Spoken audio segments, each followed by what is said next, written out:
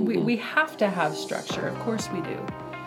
But I actually think it kind of ties our hands behind our back, because we're not actually using all of the people resources that God has placed within the body of Christ.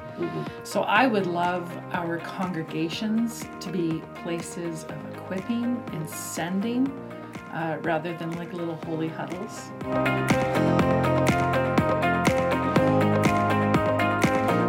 Welcome everyone to episode 3 of the Lead Forward podcast. I'm your host, Dave Funk. Today we are concluding what we started in episode 2 as we hear more from Derek Hamry, Leanne McAllister, and Cam Milliken. These 3 amazing leaders stepped into churches that were on the verge of death and helped revitalize and turn them around. So please enjoy part 2 of these turnaround stories. So you're talking about prayer and inspiring hard work, but eventually you got to start looking at your friends. You got to look at your community. Explain a little bit about that, because I think that really creates turnaround. Is all of a sudden we're turning around. We're not looking at ourselves. We're actually turning around, and we're looking at who God is asking us to care for and to be a neighbor to. So it's just, you had a party. Well, I know for us it's very tangible in how we touch our community. We had a lady who had a vision to open a clothes closet. And we're in the heart of Burnaby. We're in a very mixed neighborhood. And so we started with a clothes closet, used clothes. Well, everybody has used clothes. And people started coming. We started doing family movie nights. And we would have, kids movies and do free family movie nights and we would flyer the community like no tomorrow. We'd have flyering parties, pizza flyering parties, barbecue flyering parties. And we'd always put food because we'd sucker them into the food and then send them out. And people started coming. They just started coming. And now we do food banks and family nights. And we prayed. I prayed, God, give us a bus. I don't believe bus ministry's dead. And we never got a bus, but a man phoned up and said, I've got a used van I'll give you. 2 weeks later, not the used van didn't show up. A brand new 2015 van showed up. Wow. He said, I'll give it to you. And he said, when you fill that, I'll buy you a bus. And so we just started saturating our community, going out and doing stuff, just meeting them on their terms. Not always expecting them to come, but meeting them on their terms. Tell your, I remember calling you one day on the phone, and you had just solved the pothole problem in your foyer. So not your foyer, in your in our foyer. We were losing people in the pothole in the foyer. That wasn't working real well, though. That's how the bad members leave, through the pothole in the foyer. But your parking lot story, it's an absolutely crazy story. Well, our parking lot was a mess. It's ridiculous story. And a guy came, knocked on the door, and said, we've got some extra asphalt.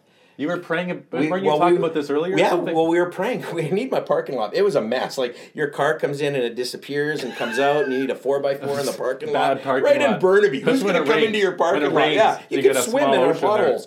And we were praying, God, and there was a knock on the door, and a guy came and said, I've got some leftover asphalt. We've been doing a job for the city. I don't want to take this back to the yard. Do you want it? That's amazing. Wow. Do I want it? Do I want it? Yes, I want it. We stood there and said, I watched the guy. I got pictures of it. And I said to the guy, you are a miracle of God. And he was, one of these asphalt. And I'm like, you're a miracle of God. Yeah, whatever. Let's just get our stuff. But that's, God just continued to do that kind of stuff. Because we believed that we had a purpose to be there. And we still do. That church was never to close down. You said that when Gallardi's walked in. I don't believe God wants to shut down any church. That's a defeat. A win is that the church flourishes and God does something in it. And he'll just bring people, and we got to be open to that. And you asked an interesting question earlier, Dave. You said, why don't some guys experience that? And I don't know, because I don't know some guys. Or girls. Yeah, exactly. Because I know a lot of great women leaders. And I don't know why they don't experience those things. And I'd really like to know why, because I just, it kind of baffles me when you say, God, I'm here to do it. God just comes on board with you and away you go. And I know every situation's not like ours where it's easy, but it really does baffle me as to why. I don't know. It's a good question to ask. I think it could be about failure, maybe, or a reticence to take risk. Certain personalities don't want to risk. But when it comes to the community, and we sit around and tell stories, and most of them are the stories of victory. But there were lots of stories of defeat. And you just have to experiment. Yeah. I think the most important thing is that you're ready to roll at a moment's notice. Yeah. Again, God's creating something, see it and ride it. Some things we did worked really well, and some things didn't, and then we're like, we're not doing that again. It's not worth the time, the energy, and the money. So let's put our time and energy into something else. Yeah. And so you're experimenting. You're the tenacity. It's you're not letting go. You're going to build bridges. It's not about whether you are or are not. You are, and then you try a whole bunch of things, and some of them will work and have success, and God will bless them. But I think people give up too early. Yeah, I agree. Yeah. I think we fear failure. And some guys get very discouraged by failure. And we all do. I mean, it's what you do with the failure. And we've certainly had our failures. And I tried a lot of things where nobody showed up and you went, okay. You go home and went, that's well, when you get an E for effort. Yeah, exactly. But you learned from it. You learned what not to do the next time and what to do the next time. And that's how I view it, is out of the failure of it, what did I learn not so much not to do, but what to do the next time. And I think that's a very good point. We don't talk about the failures, and there are many, but you have to just say, this isn't going to defeat me. I'm going to rise above this. And it in the big picture of things, it's not the thing that I am or that we are. If I could choose a hashtag for my life of where I'm at right now, it would be I try things. Because I just do. Yeah. Being a part of this turnaround story has made me, and again, it's not reckless. It's just try it. Yeah. See, do a pilot project. Yes. Try. Yes. I used to be so tied to perfection, understanding how everything's going to roll out before I start the first step, and that's not how God works. You just step by step by step try things and enjoy the ride. Yeah. The Bible says you have not because you ask not, and I believe in a greater context it's you have not also because you try not. And if you don't try, that's very good. You'll never know. And I agree. You just got to try. And the culture allows for us so many natural opportunities. You just look at the culture and go, okay, well, there's Valentine's Day. Yeah. Could we do something for our community on Valentine's Day? Oh, there's Easter. Could we do something on Easter? Canada Day. Could we do something on Canada? Mother's Day, Father's Day. The culture is actually standing there going, someone want to help us party on New Year's Eve or whatever. Yeah. And you just go, there it is. Let's get on board. And with what's already happening. Yeah, exactly. And bringing the gospel with us and planting it. Right. One of the first wins that we had, it was funny because it was actually a global concern. And it was a hurricane that had struck. I thought you were going to say Y2K. No, it wasn't that. No, that came later. And we did. They built that bunker and it went over huge. We had a great party. Actually, it was a global. It was a hurricane, and some Spanish. I don't remember a hurricane in Kelowna. No, but we had fires. Yeah, that's right. And that became an opportunity too. Exactly. Everything becomes an opportunity. That's good. I was out of the bed when on the fires. I was out of the bed, down at the community center, looking for an opportunity like that. What can I do? Yeah. And people were phoning and going, what are we going to do, Pastor? What are we going to see? They had already been trained. They knew that an evacuation was happening, and they knew that Emmanuel would be center. Yeah. But before that, there was this hurricane in Central America, and there was a Spanish committee in the Okanagan that were looking to do something. So they phoned all the big churches. And all the big churches said, oh, well, we'd have to get approval from the board, and then it would be a logistical problem to have a gathering. So and this guy phones me. I pick up. I'm like, Cam, sitting in the office. Oh, the phone. Hello. And he says, hey, you know about the hurricane? Yeah, I know about the hurricane. He goes, we're a Spanish group, and we're wanting, to gather tents and stuff. And we're just wondering, could we use Emmanuel Church as the Okanagan drop-off center? And I go, yep. And it's totally silent on the other end of the phone. He goes, pardon? Yeah. And I go, yep. When do you want to start? Yeah. And he goes, like, really? And I'm like, what's your problem? You asked? I'm saying yes. Like, let's get it on, TV, radio, newspapers. Yeah. I'm thinking free publicity. And he goes, I've just phoned 5 or 6 churches and was shut down by all of them. Do you think as leaders sometimes our default is no? Yeah. Mm-hmm. Maybe those leaders that Cam was asking about. There's your answer. You got to be yes, and you got to be why not, and you got to be why not, and quickly. Why not? You don't have time to dilly daddle. No. We're in an OR. People are dying. Like, get to work. Yeah. Why can't we? Why can't we help? Why not?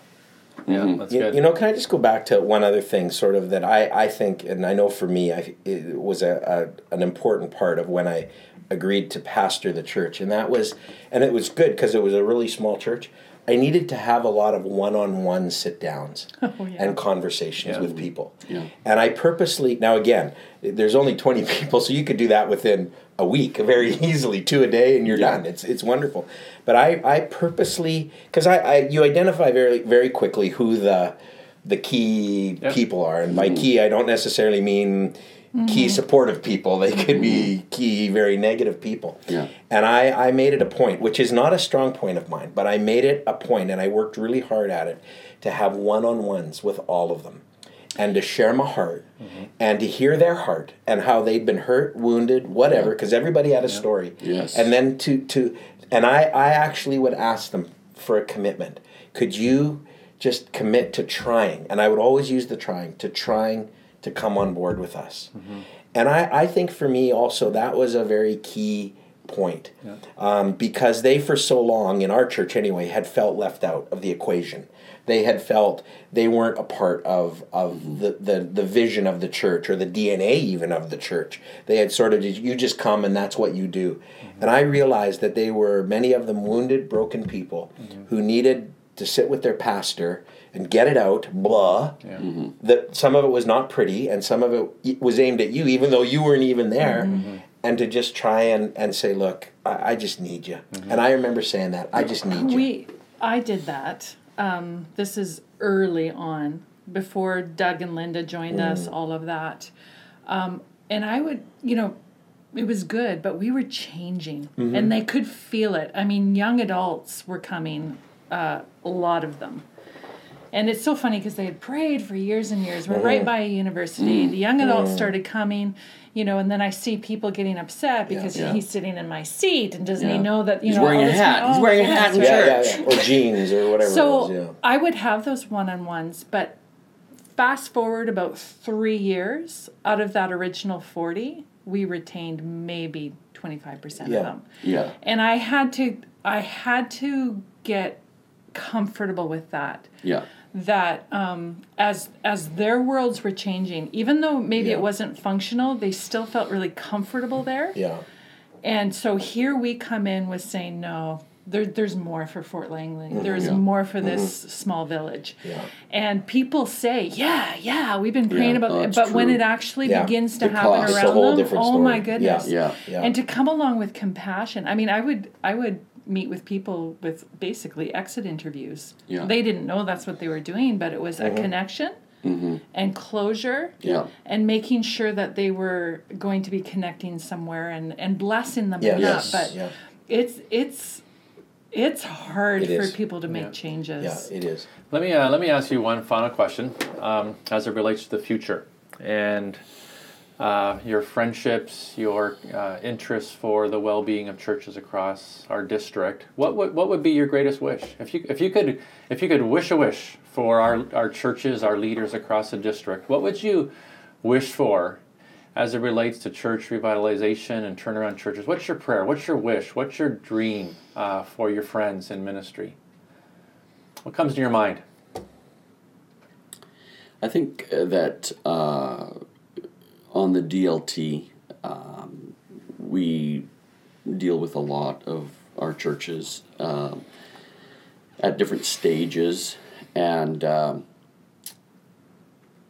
Jim Collins writes a book, Why the Mighty Have Fallen. And I've used that book. It's a secular book, but I've used the principles of that book. There's 5 stages of decline that Jim Collins talks about. It's after 2008 when some of the biggest companies in North America collapsed. And Jim Collins was like, well, how can these companies collapse? And so he writes this book about 5 stages, and the first stage is hubris out of success. In other words, pride.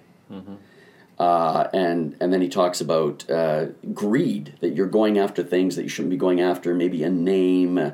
And then the third is that people come to you and you ignore them. You're not listening to the critic. You're not listening to the data. You're ignoring it. You're delusional. And then the fourth stage is that you are now grasping for the silver bullet. You know, you're in decline and you're like, oh, what are we going to do? And you're grasping for things. And then the fifth stage is that you capitulate to death. He basically says that once you've hit stage 5, there is no turning back. So my hope is that in our cycle at stage 3 or stage 4, our churches, our leaders are not delusional. That's good. I find way too many leaders that are delusional. They're just out to lunch. They are not facing the reality of their church, of their community, of their decline. They're not measuring. They're not measuring. Bill Hybels says that facts are your friends. And when the facts come in, Natural Church Health Survey, whatever, when the facts come in and your leadership are not courageous enough to deal with the facts, then you capitulate and death is on your doorstep. So my prayer is that people would wake up, they would see life as it is, but then if you roll this tape back, go back to what we started with, they are filled with a vision from God. Good. They are filled with faith, and they believe for a turnaround. That's my hope. Well done. Yeah. Grant it, Lord. Yeah, I would agree with Derek. I know there'll be people watching this maybe in situations that'll be saying, oh, yeah, it worked for you, but you're not where I am, or you're not in the situation I am. And I know for me, coming from sort of a Canadian megachurch to Canadian nothing, I had to really focus on the fact that I'm not setting my sights on anything other than seeing people come to Jesus and being the best I can be in this church. And all of the things Derek talked about, some self-realizations of who I am and who I was, some changing of my thought patterns. That was huge because I was 50 years old when I came and had been in ministry for 28 years. Sometimes it's hard to teach an old dog new tricks, but I really had to. And that was through a lot of prayer, through bringing people around me that I knew that could mentor me and walk with me, through a district that supported me. And my hope and my prayer would be churches that are either struggling or in decline, that somehow those pastors somehow would find a rejuvenation and a revitalization to say, I don't need to be a mega church. That's not what it's about. I just want to be a vibrant place where Jesus is seen and people are attracted. I was watching a video of Tim Keller not long ago with our leadership team, and Tim Keller made this statement that is just ground into my heart. And the statement was, if your church closed today, would your community feel the effects of that? And I want to live that every day, that if CCA closed today, for whatever reason, would my community in Burnaby feel the effects of CCA not being there? And so for me, that's my, and I think it has to come from leadership down.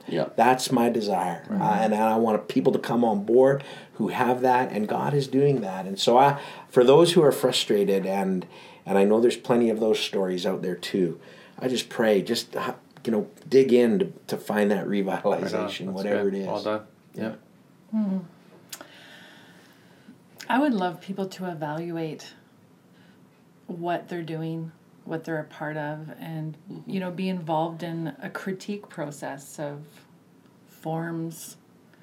Our function doesn't change, but forms are constantly changing, right? And I think one of the things at Living Waters that I appreciated was even that there was room for me as a woman to lead.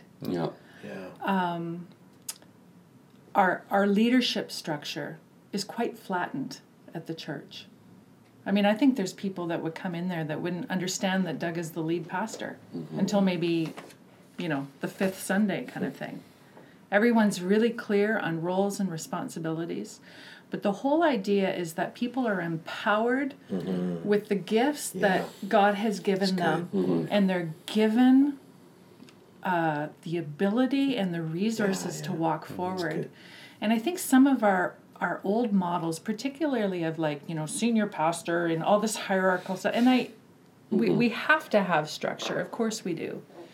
But I actually think it kind of ties our hands behind our back because we're not actually using all of the people resources that God has placed within the body of Christ.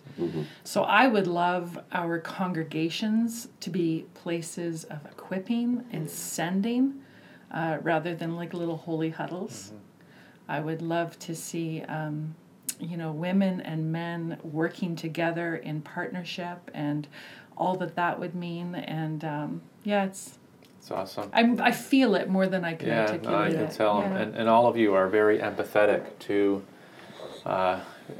friends and colleagues in ministry, and we so deeply appreciate you lending your hearts to people. Inspiring stories today. Like what an incredible, inspiring time that we've had together. And thanks for serving so well where you are. And I know that there's good days ahead. Hey, thanks so much for listening today. I can't get over all those stories from Derek and Leanne and Cam. The great work of those incredible leaders. It's fantastic. There's always hope when we trust God and when we partner with Him by putting in the hard work to see His church flourish. Hey, would you do me a favor? If you haven't already, please go to iTunes and subscribe. Write a review as well.